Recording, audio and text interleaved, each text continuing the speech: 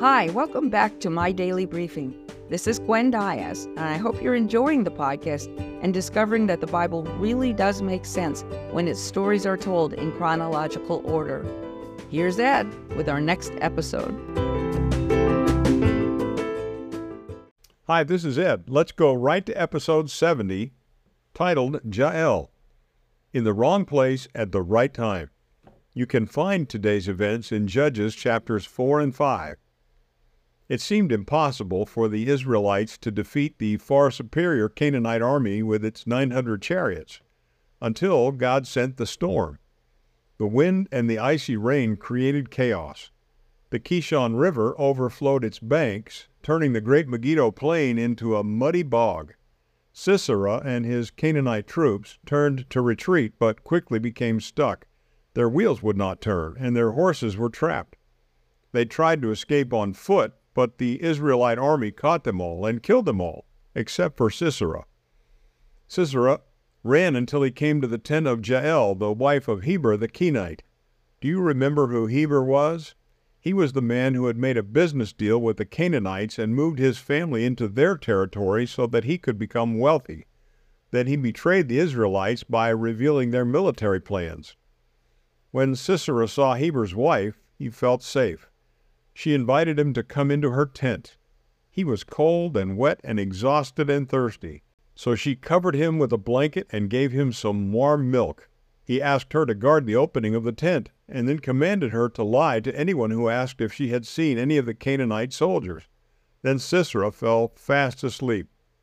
While he slept soundly, Jael picked up a tent peg and a hammer and snuck over to where he was lying. She knelt quietly beside him and put the tent peg above his temple. Then with a mighty whack, she drove it through his head with the hammer. Just then Barak, the leader of the Israelite army, came by looking for Sisera. Jael ran out to meet him. "Come," she said, "I will show you the man you are looking for." Barak went inside the tent, and there was Sisera dead on the floor with a tent peg through his head. Deborah's prophecy had come true. The credit for destroying the brutal commander who had cruelly dominated the Israelites for so many years did not go to Barak or any other strong military leader. Instead, it went to a previously unknown woman named Jael. Even though her husband's selfish choices had placed her on the wrong side of God's program for a brief time, Jael bravely made things right when God gave her the opportunity. Meanwhile, back in the fortress city of the Canaanite kingdom, Sisera's mother kept looking through the window lattice as she waited for her son to return from battle. "Why is he taking so long?" she asked. "Why can't we hear the clatter of all the chariots returning from war?" Her personal aide replied, "Well, they must have had a mighty victory. There must be so much plunder that it is taking a long time to gather and divide it all up. No doubt they are getting at least 2 slaves each and many colorful clothes. I am sure they will bring home special embroidered garments for us to wear." But Sisera and his army never returned. Instead, the Israelites were able to completely overthrow the rule of the wicked Canaanite nation, and they enjoyed peace in their land for 40 years. Think about it. Do you sometimes feel like you are trapped in a situation where God could never use you?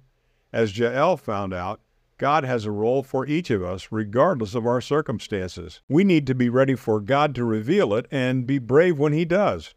In 1 Corinthians 1, verse 26, Paul puts it this way, "For consider your calling, brothers and sisters, that there were not many wise according to the flesh, not many mighty, not many noble, but God has chosen the foolish things of the world to shame the wise.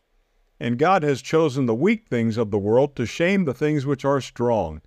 And the insignificant things of the world and the despised God has chosen, the things that are not, so that He may nullify the things that are, so that no human may boast before God." God's stories always include a plot twist that we never see coming. Now go and have a great day.